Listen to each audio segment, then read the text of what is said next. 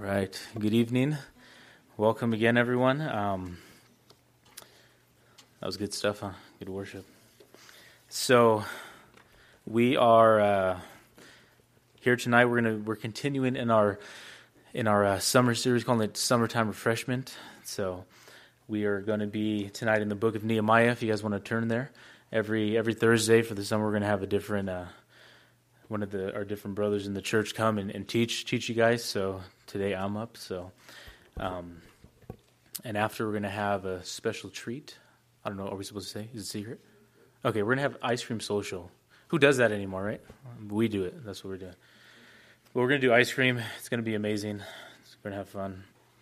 And yeah. Anyway, so we're going to be again in the book of Nehemiah chapter 8. We're going to start at verse 1. So you guys have a moment to turn there.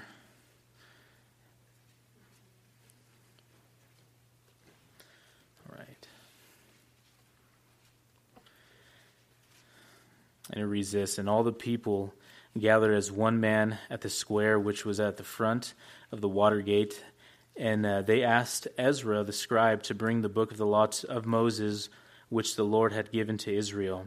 Then Ezra the priest brought the law before the assembly of men, women, and all who could listen with understanding on the first day of the 7th month. He read from it before the square which was in front of the water gate, from early morning until midday, in the presence of men and women, those who could understand, and all the people were attentive to the book of the law. Ezra the scribe stood at a wooden podium, which they had made for the purpose, and beside him stood all these guys. I'm not going to name them, sorry, it's just crazy. So we'll skip down to verse 5, sorry. Ezra opened the book in the sight of all the people, for he was standing above all the people, and when he opened it, all the people stood up. Then Ezra blessed the Lord, the great God, and all the people answered, Amen, Amen, while lifting up their hands. Then they bowed low and worshipped the Lord with their faces to the ground. Also, Jeshua, Benai, these other guys, I was going to attempt to do it, but it's not going to work. The Levites, these guys were Levites. They explained the law to the people while the people remained in their place. They read from the book, from the law of God, translating to give the sense so that they understood the reading. Then Nehemiah, who was a governor, and Ezra the priest, and all the people said to all the people, This day is holy to the Lord your God. Do not mourn or weep, for all the people were weeping when they heard the words of the law. Then he said to them, Go eat of the fat, drink of the sweet, and send portions to him who has nothing prepared. For this day is holy to the Lord. Do not be grieved, for the joy of the Lord is your strength. So the Levites calmed all the people, saying, Be still, for the day is holy. Do not be grieved. All the people went away to eat, to drink, to send portions, and to celebrate a great festival, because they understood the words which had been known to them." Let's pray. Heavenly Father, we thank you, Lord. Lord, we thank you for your word, Lord, they are your words, Father. Lord, we don't worship the Bible, Lord, we worship the God of the Bible, Father, but you've given us your word, Lord, to reveal yourself to us, Lord, to know your will and what you have for us to do, Lord, as your people, God. And we just want to, this evening, Lord, we want to bless you, God. Lord, you take such great joy in your children, Lord, when we purpose in our hearts to give attention to your word and to obey it, God. So I pray that you would just be pleased with us this evening, Lord, but that you would be exalted and glorified, and that us as your people would, Lord, just be encouraged and refreshed, revive, and renew this evening. In your name, amen. So the book of Nehemiah is probably my favorite book in the Bible. I named my son Nehemiah, as you guys know, because so I said from the get-go to my wife, I think even before we're married, I was like, hey, first boy we have, his name's going to be Nehemiah. And she was cool with it, so we'd have to have our first fight. It was good stuff. But the book of Nehemiah, if you guys ever read the book of Nehemiah, it's an awesome book on leadership. This man Nehemiah, how God put this purpose on his heart to go and help the children of Israel rebuild the walls of Jerusalem. If I could, I like giving background to things that are going on. I don't like just like going in, jumping in the middle of something, I don't know what's going on. So Nehemiah picks up where, if you know anything, I know you guys have been going through the Old Testament on Thursday nights, and we know soon enough that during that time in the book of Kings and everything, like Israel was just in a bad situation. They were in sin, they were in idolatry, they were doing everything that the Word of God told them not to do, but they didn't care. God was sending them prophets, they didn't care. And eventually Babylon was going to come and take them away for 70 years. And after that, during that time, another kingdom came in, the kingdom of Persia. And once that 70 years was up, there's this king, his name was Cyrus. He comes and he decrees that all the Jews can go back to Jerusalem. Everyone, whatever city they're in and all the land, that those people that were there were to give them gifts so they can go back, so they wouldn't just be going back with nothing. So this great just thing that the Lord was doing to bring his people back, and the first wave of people that came, they came under this guy named Zerubbabel. And then after that, Ezra comes in with the second wave of people, and they rebuild the temple, they rebuild the foundation, and there's this restoration of the people of God to their God, to worship him. And then now we pick it up in the story in the book of Nehemiah. It's like 13 years later, Nehemiah comes in. You know, he's this high official in the Persian, basically, government. He's like kind of second in command. He's a king's cupbearer, so he was like an advisor to the king. He was close to the king. He probably had a cush job, but God put this thing on his heart. His brothers came back from Judah. He asked what was going on, and he said, hey, everything's just not good. Even though the temple's restored, all these things, but like the gates are down, like the burned with fire, everything's just like it's not. We're not in good shape right now. And he was just, he was broken. He was a man of the people, basically, and he loved these people and his own people, even though he'd probably never been in Jerusalem because he was in captivity, probably born there. But he had a heart for God and his people and God's nation, basically. And so after praying for about like a good 4 months, you know, God opens the door, he goes back to Jerusalem, and this is kind of where we're picking up the story. The wall is finished now in 52 days, which is kind of a miraculous thing. Now the wall is built. Now all these things are happening. What I wanted to talk about this evening is the revive part of that, refresh, renew, revive. I know I'm kind of skipping over, but that's okay. We'll be all right.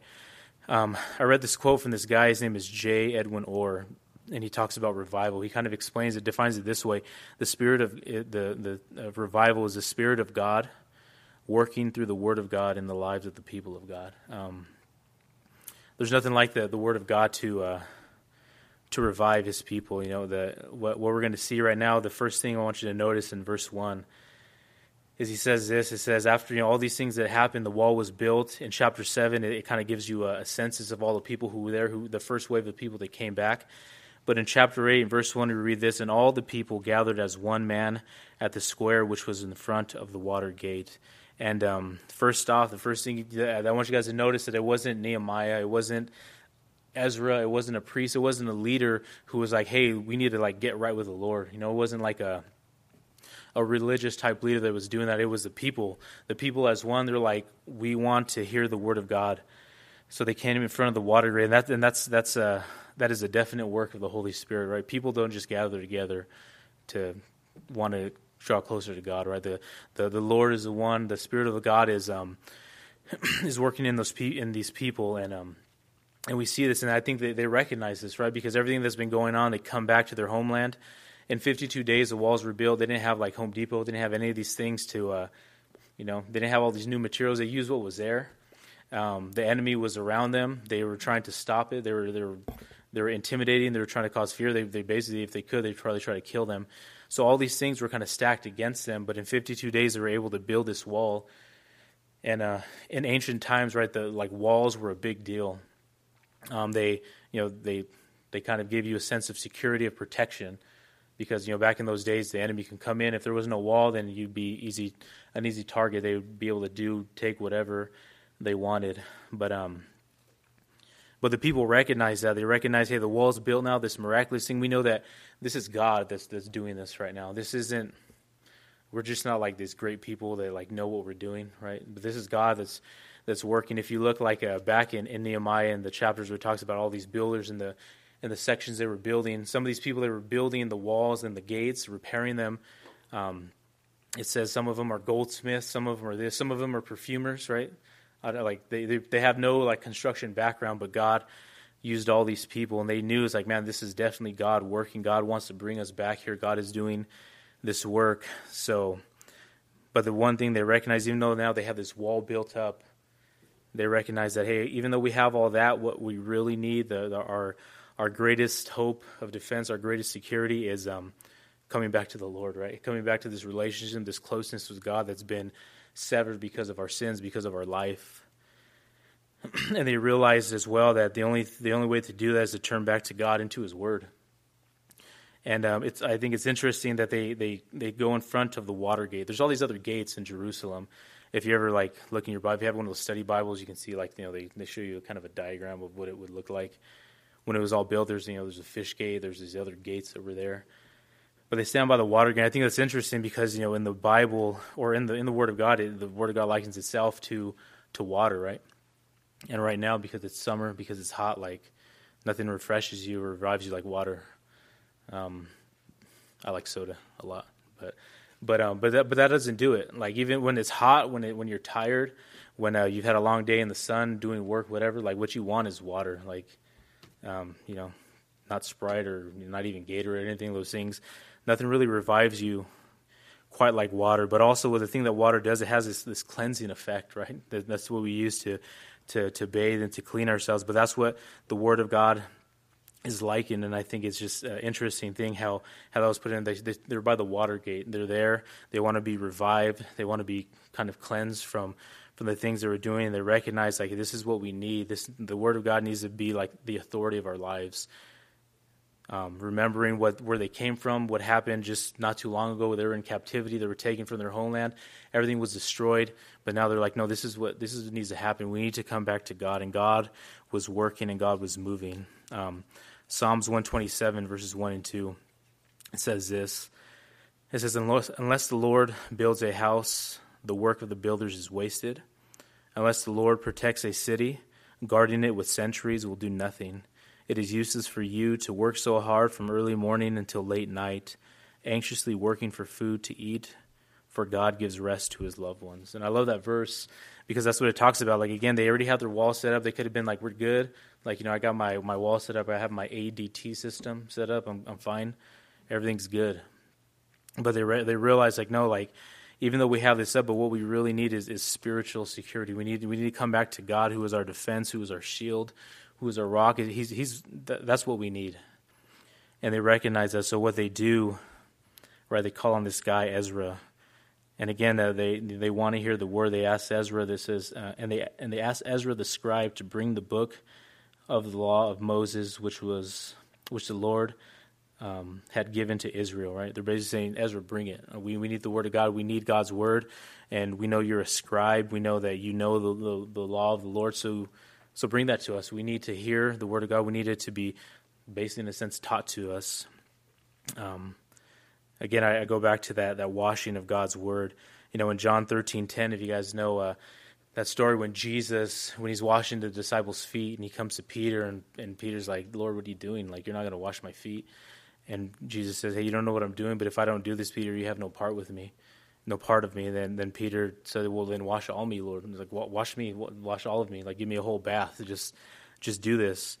But then he tells them, Jesus replies in John 13:10, a person who has bathed all over does not need to wash except for his feet, right? And that kind of speaks of, for us as Christians, we've been, if we're in Christ Jesus, we're covered in the blood of Christ.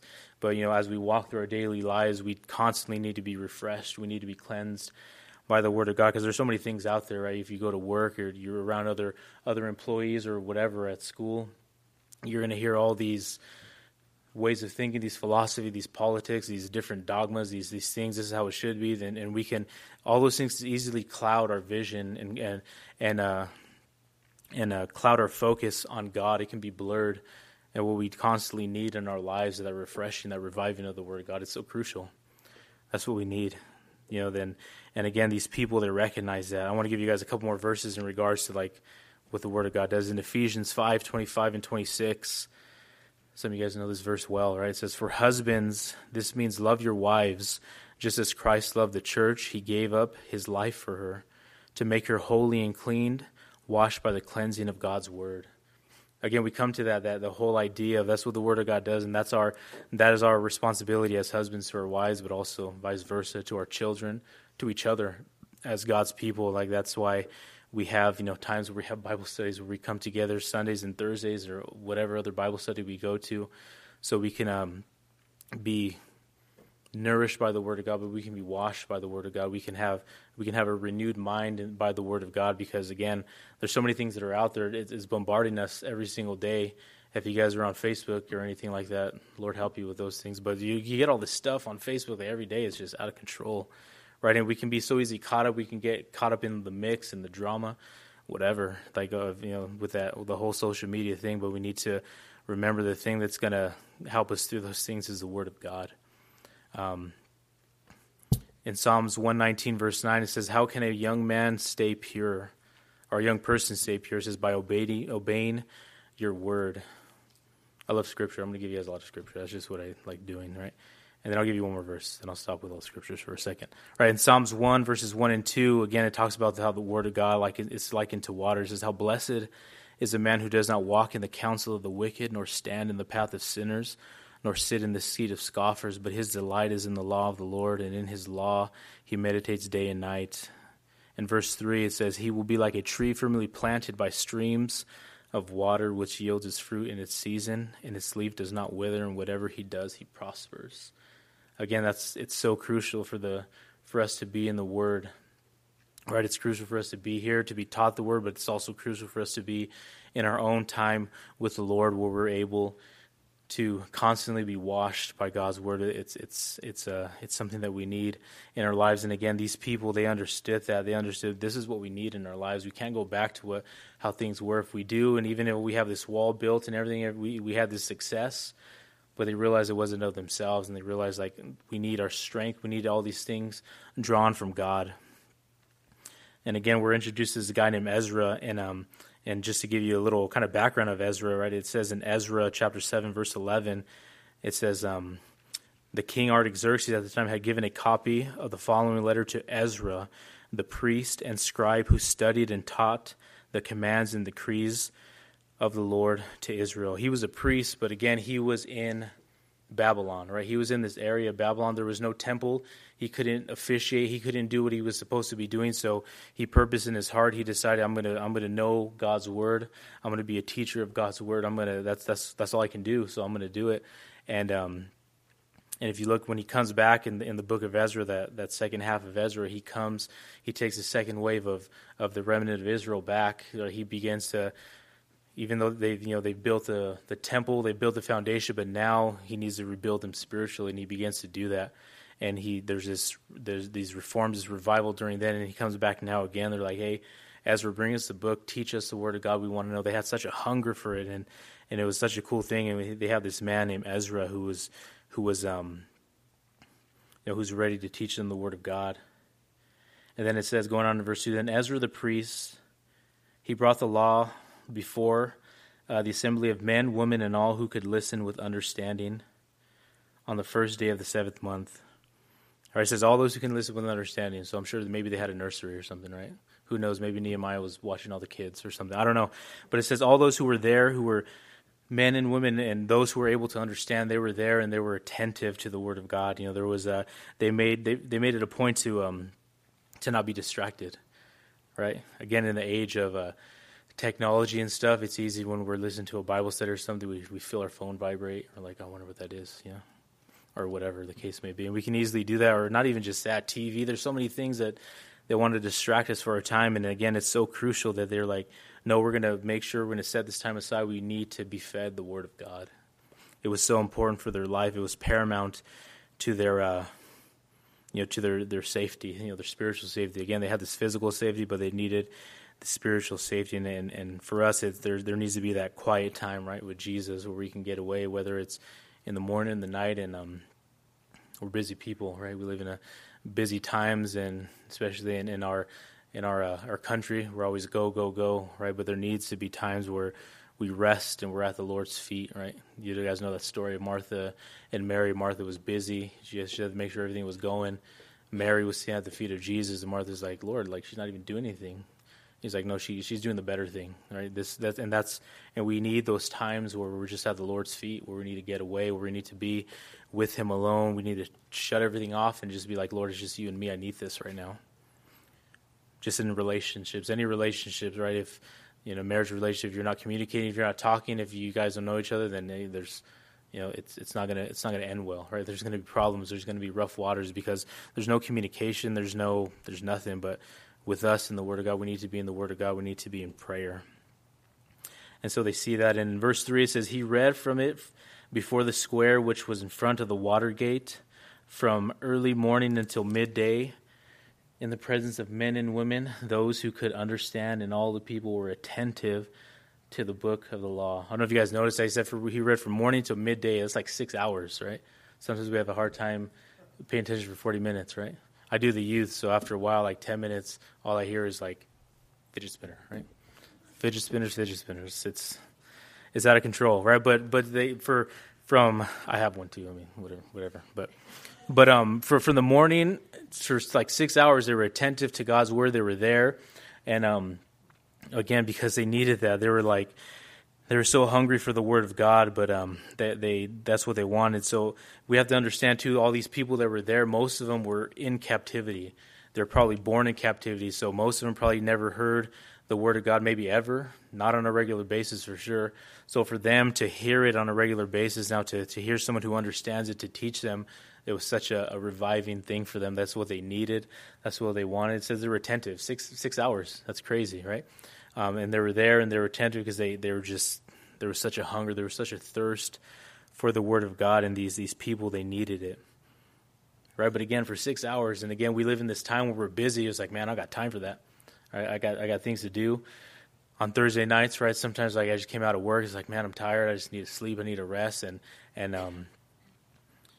in those times though, we're like, hey, there's those times where they just finished this big construction project, right? 52 days they were doing this. The enemy was threatening. They were probably stressed out, right? Sometimes we get stressed out. We're just like, hey, I'm done for the day, like I'm gonna go or whatever, right? We get stressed out. We get tired. We get over it, and right, we can be that way. And when it comes to, I don't know, Thursdays or Sundays, like, man, I've been busy all week. I just need to relax. I need to rest. And we forget sometimes, like, hey, this is the Lord wants us to rest, right? He wants us to rest in Him and to rest in His Word. And it's such a refreshing thing, when we do come, maybe we're tired from a long day of work. Maybe if we work down the hill, we're driving up, but we say, even though I'm tired, I know this is what I need. I need to be recharged, or I need to be refreshed by the Word of God. I need to be revived and refreshed, renewed by God and by God's people, by the church. And it's such a reviving thing when we do that. It's like, man, I could have stayed home, but man, this is, this teaching or whatever, the teaching God's word was what I needed. I love when I get texts from like other brothers or someone's a verse, and it's like, man, that was like exactly what I needed, right? That's because that's what the Word of God does. And again, for 6 hours they were there, they were being attentive. They could have easily said, hey, we're tired. We've had a long day. We had a long 52 days, right? And but still, they were attentive to the Word of God. They wanted to know God. They wanted to know who their God was. It says in John 17, verses 1 through 3, it says, after saying these things, Jesus looked up to heaven and said, Father, the hour has come. Glorify your Son so that he may give glory back to you. For you have given him authority over everyone. He gives eternal life to each one you have given him. And this is the way to have eternal life, to know you, the only true God, and Jesus Christ, the one you sent to the earth. Right? I'm reading these verses out of the New Living Translation, but I love this verse because that's what they wanted to know God, and that's what he said. This is eternal life, that they would know you, the only true God, and Jesus Christ, right, who you sent. So yeah, they were okay with spending 6 hours out of their day listening to the Word of God because they wanted to know their God who brought them back to their land, their Redeemer, their Savior, everything like that. And for us, that's how we should be. That's what we need, right? We want to constantly be in this relationship with the Lord, in this closeness with God. So we need to be in His Word. In verses 4 and 5, it says this.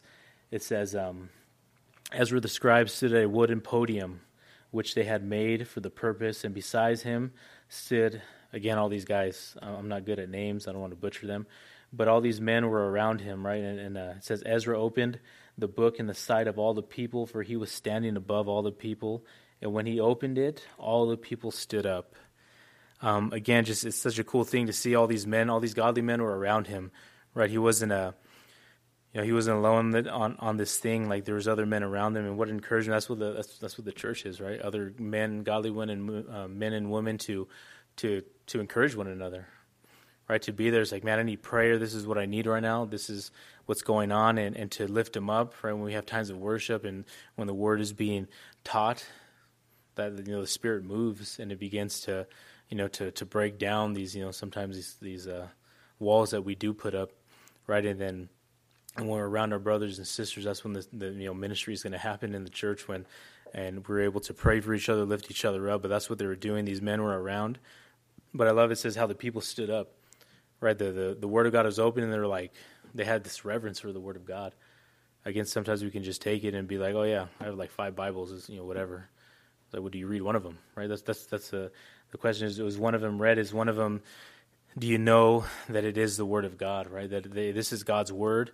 God wants to speak to me through his word. We ask this question all the time, what's God's will for my life? I want God to speak to me. Well, he gave us his word so we can have it with us, right? That's the final authority in our lives, is the word of God, because they're his words, and they had this idea, right? That this mindset, they had this, they recognized that this is what I needed in my life, right? They knew that God's word, just like it says in Hebrews 4:12, is living, it's active, it's sharper than any two-edged sword. It's able to discern the hearts and thoughts and intentions of men. I like reading books, but any other book I've read, it doesn't have that type of power. Only the word of God does, and that's what was happening here. So they noticed that, and they saw that. In verse 6, it says, Then Ezra blessed the Lord, the great God, and all the people answered, Amen and Amen, while lifting up their hands. And then they bowed low and worshipped the Lord with their faces to the ground. All right, so they went from standing up to just going down on their faces, on their hands and knees. They were worshiping God. They realized, like, man, this is God's word. This isn't just this dude Ezra, right? Like, telling me his thoughts and what he thinks, right? They recognized it for what it was, the word of God. In 1 Thessalonians 2:13, Paul says the same things to this church in Thessalonica. He says, hey, for this reason we also constantly thank God that when you received the word of God, which you heard from us, you accepted it not as the word of men, but for what it really is, the word of God, which also performs its work in you who believe. Right? If people, they, again, with this advent of social media and all these ways of communication, everyone's always saying something, right? They have the right way, they have the right answer to the problems of this world, or why this is this way, why that is that way, whatever the case may be. But for these people, the answer was God's word. They knew it was God's word. They knew Ezra wasn't just, again, doing his own little philosophical things. Hey, this is what I think, but they read the word of God, and they had such a reverence for it. They knew what it was, and so they bowed and worshipped. Right, that's what the word of God causes us to do. We understand that it's God's word. It's going to have an effect on our lives, and they worship and they obeyed, and it says they blessed. Right, Ezra blessed the Lord. Sometimes we're like, hey, like, how am I going to be blessed today by this Bible service or by this Bible study? And God does want to, God does want to bless us. He wants to encourage us. He wants to strengthen us. But at the same time, we need to remember that we should bless God, right? And I think one of the main things that Jesus said in John 14:15, he said, if you love me, you will keep my commandments, right? That's a blessing, right, parents? When our kids just do what we say and they don't like give us any lip or anything or fight us back, right? Obedience, right? It's a big thing where you're like, hey, do this, and they don't fight you. There's okay. It's a blessing when that happens, right? When those things happen in the same way, when we are obedient to God's word, man, I believe that blesses God, that pleases our Father when we do those things. And the people said amen, and again, they worshipped. Right? They knew, again, this was God's word, and they understood that, and that's such an awesome thing to remember, that this is God's word. Right? Again, there's so many things out there that are like, hey, like, you should listen to this, you should hear this, you hear this guy or this woman, whatever, this party, that party, whatever the case may be, right? These other isms or things like that. But do we know that these books that we have day in and day out, that we read, that this is God's word? Do we treat it as such? Do we treat it as like, man, this is God's word. God wants to speak to me. through His Word. So I want to take time. I want to take time out of my day. I want to make sure that this is something that is a part of my life, right? Not just like, oh, I got to, I don't have time to read, right? Or whatever the case may be, and we just leave it on the table or by our nightstand, whatever the case may be. But do we understand this is God's Word, and that we need it, right? Jesus said, "Hey, man shall not live by bread alone, but by every word that proceeds out of the mouth of God." Right? Do we see the Word of God as such a necessity in our lives? In verse 7, it says about these other guys, right? Also, Jeshua and Benai and all these other these Levites, they explained the law to the people while the people remained in their place. They read from the book of the law of God, translating to give the sense so that they understood the reading. Right, again, when they went to Babylon, when they're in captivity, right, they kind of got assimilated into the culture, so they kind of lost their Hebrew language. They had to learn Aramaic. So when the Word of God was being taught, it was still being taught in Hebrew. So they had to translate it, but they had these men, these Levites, who were ready to teach them the Word of God. And again, that's such an amazing thing here. We have different men in the body who are able to teach the Word of God. So that's a blessing, right? There's some churches where that's scarce. That's a scarce thing. Only the pastor's not there, and it's like, oh man, like what do we do? But to have so many men who know the Word of God, who know that it is the Word of God, and who are able to teach it, who are able to help us to understand it, man, that's a big blessing to have. There's not a lot. There's other places that don't have that, and we again, we can take that for granted. But they had these men there. They were translating the Word of God. They were teaching them the Word of God, and it was just an awesome thing. Right, and I think for us that we all need to be those students of God's Word, to be devoted to understand it. Here it says that we need to show ourselves approved to God, able to rightly divide the word of truth. That's for all of us, right? Not just the pastor, not just for a teacher, but we all need to know the Word of God because at the end we all have to give an account to God in our lives, and if we know the Word of God, then we'll be able to be obedient to it. And so going on, it says in verse 9, it says, "Then Nehemiah, who was a governor, and Ezra the priest, the scribe, and the Levites who taught the people, said to all the people, 'This day is holy. This day is holy to the Lord your God. Do not mourn or weep,' for all the people were weeping when they heard the words of the law." And again, as they were hearing it, as they were understanding it, they realized, like, man, we've messed up big time, right? Like, we've been just not doing what we're supposed to do. It's the same type of thing in 2 Kings with King Josiah.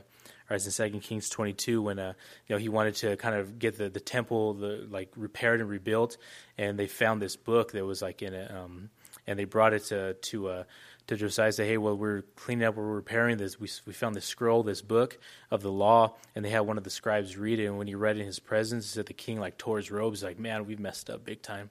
Look how far we've gone. Look how much we've been disobedient to God's word. And that's what the Word of God does. Again, it's convicting, right? It's going to do those things.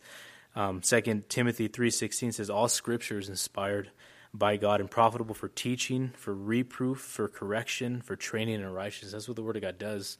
It's going to pierce. It's going to correct. It's also going to bring comfort.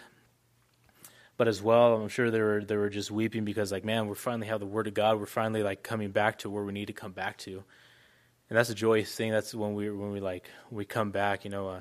Jesus said in the book of Revelation to the church of Ephesus, say, hey, you've left your first love, right? Come back, restore those things that you once were, right? And to know that, right, when we first come to the Lord, there's such a joy in our lives. And sometimes, again, we get caught up in other things and we can lose that joy. There's so many things that want to steal our joy, but when we come to the Word of God, when we obey it, we begin to have this closeness again with God. And that's what it says here in verse 10. "And then he said to them, 'Go eat of the fat, drink of the sweet, and send portions to him who has nothing prepared. For this day is holy to our God. Do not be grieved, for the joy of the Lord is your strength.'" And again, I think it comes down to, right, when we have that joy in our lives. In Philippians 4:13, it says, "I can do all things through Christ who strengthens me." And before that, Paul would say, "Rejoice in the Lord always." Again, I say too, rejoice. And when he's writing this in this book of Philippians, when he's writing this letter, he's in jail, he's in prison, and he might have you can easily say, hey, I'm not joyous right now, I'm in prison. But he's like, no, rejoice in the Lord. Like I can do all things through Christ who strengthens me. That joy, right? That joy came from when they're coming back to the Lord, when they knew that this relationship that was severed because of sin, because all the things they were doing wrong, they were messing up in, that God, they messed us so bad, but God was still merciful. God still brought them back, and we serve a gracious and merciful God. And when we come back to him, when we have the relationship restored and we're walking with him, man, that brings so much joy. And in 3 John 1:4, it says this. It says, I have no greater joy than this, to hear of my children walking in the truth. Right? God takes joy in that, right? When we're walking in his truth, when we purpose in our heart to come to him, to desire in our hearts to seek after him. Right? He even promises, hey, if you seek my face, like I'm not going to hide from you, right? God doesn't play those type of games, right? He doesn't play hide and go seek with us. If we're seeking his face, if we desire to purposely follow him, he's going to show himself to us. But again, we have his word that's accessible to us, that we can read, that we can go through. In verses 11 and 12, it says, so the Levites calmed all the people, saying, be still, for the day is holy. Do not be grieved. And all the people went away to eat, to drink, to send portions, and to celebrate a great festival, because they understood the words which had been made known to them. And we're kind of going to do the same thing a little bit more with ice cream, not so much with other stuff. But you see, like, again, when we purpose, right, to do this, when we purpose to come together as the body of Christ, to give attention to God's word, to know it, but not just know it, to obey it. That's why we come to church, right? That's one of the reasons why, so we can continue to have that that nourishment of the Word of God by Pastor Zeke, if you guys go to any of the home Bible studies, those who are doing those home Bible studies, so we can be refreshed, so we can be revived. And when we do those things, man, like ministry happens when that happens. The Spirit of God moves. Like we start praying for one another. We're able, with our hearts, as the pastor here, is to teach you the Word of God, to know it, to teach you. The Bible says in Ephesians that he made appointed some as apostles, as teachers, for the equipping of the saints, which is you guys, right? For the purpose of ministry. And we're able to do that when we're here at church, when we're here in our own devotional time, when we're constantly being nourished by the Word of God, when we're learning it, then God is going to use, the Spirit of God is going to move. And because there's people in our congregation who are hurting, who are going through things, and when we're again in this time where we just want to seek the Lord, like, God is going to reveal things. He's going to give us a sermon. There's going to be things that are going to happen. We're going to pray for each other. We're going to lift each other up. That's what the church is for, and it's all centered again around the Word of God, right? They wanted this revival, right? By coming back to the Bible, basically, right? That's his whole idea of that. And again, I want to end with just a couple of verses. One of my favorite verses is Psalm 63. And the first part of it is just, it goes so well, I think. And this is just a heart who's just seeking God. And in Psalm 63:1, it says, O God, you are my God. I shall seek you earnestly. My soul thirsts for you. My flesh yearns for you, in a dry and weary land where there is no water. And again, I love that, because we're just talking about this whole reviving. And it, right now we're in just this hot weather, right? The desert, that's what it does. But when we're tired and we're thirsty, and that's the only thing that's truly going to satisfy is water.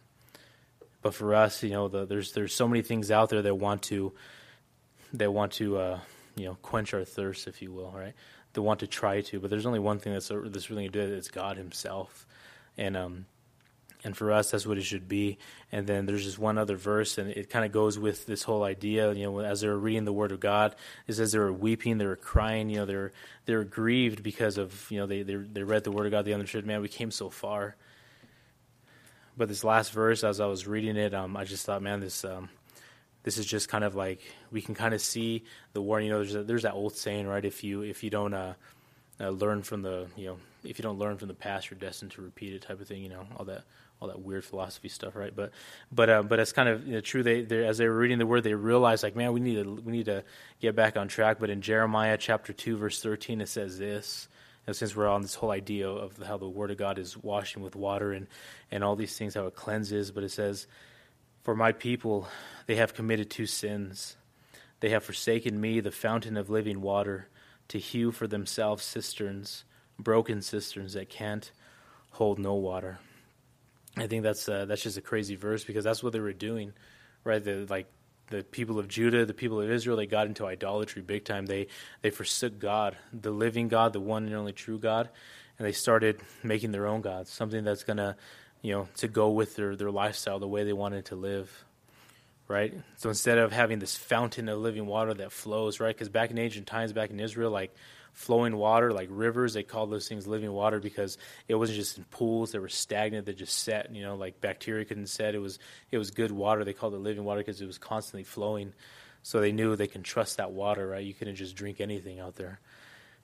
But they were forsaking the fountain of living water, and they were hewing out cisterns for themselves. They wanted things their way. They didn't want to hear what God had to hear, right? The way they hew those out with rocks, they hew these things out. But it said they were broken cisterns. And a lot of times we do that, right?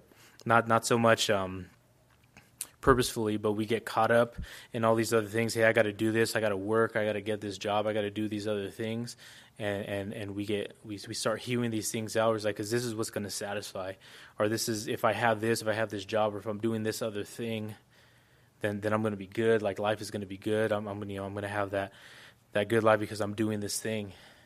And those things are good and well when we have whatever activities we do, or hobbies, or whatever. If you want these certain jobs, those things aren't so much bad in themselves, but just like the people of Israel back this time, they forsook God, and that easily can happen.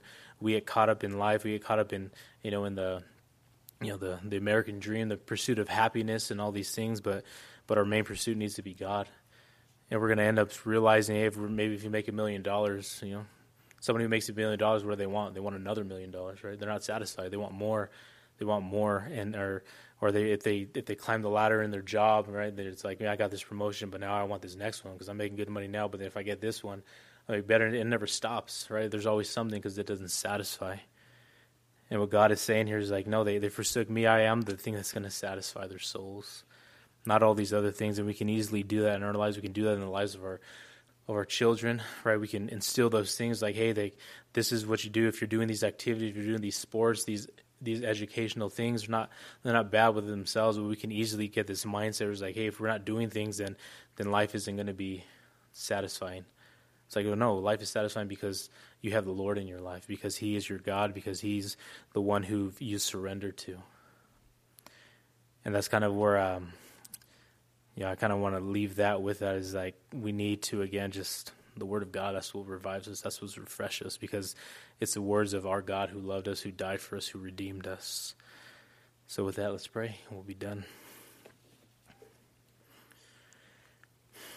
Heavenly Father, Lord, we thank you, Lord, so much for your Word, God. Lord, you sent your Son down, Father, to be, Lord, the living Word, Lord. Lord, it says in your Word that in the beginning was the Word was with God, and the Word was God. And then later on it says the Word became flesh and dwelt among us. Lord, you are, Lord, our God who loves us. God, may we, Father, be people of your Word, people who love you, Lord, people who desire to know you more, Lord, and not just to know you, Lord, but to be obedient to you, Lord. And that's how we show our love to you, Lord. That's how we bring joy to you. That's how we bless you, God. Lord, you've blessed us with so many things. Lord, you've blessed us with salvation. Father, may we just, right now, Lord, worship you, God, because you're worthy, Lord. So we just thank you, Lord, and praise in your name. Amen.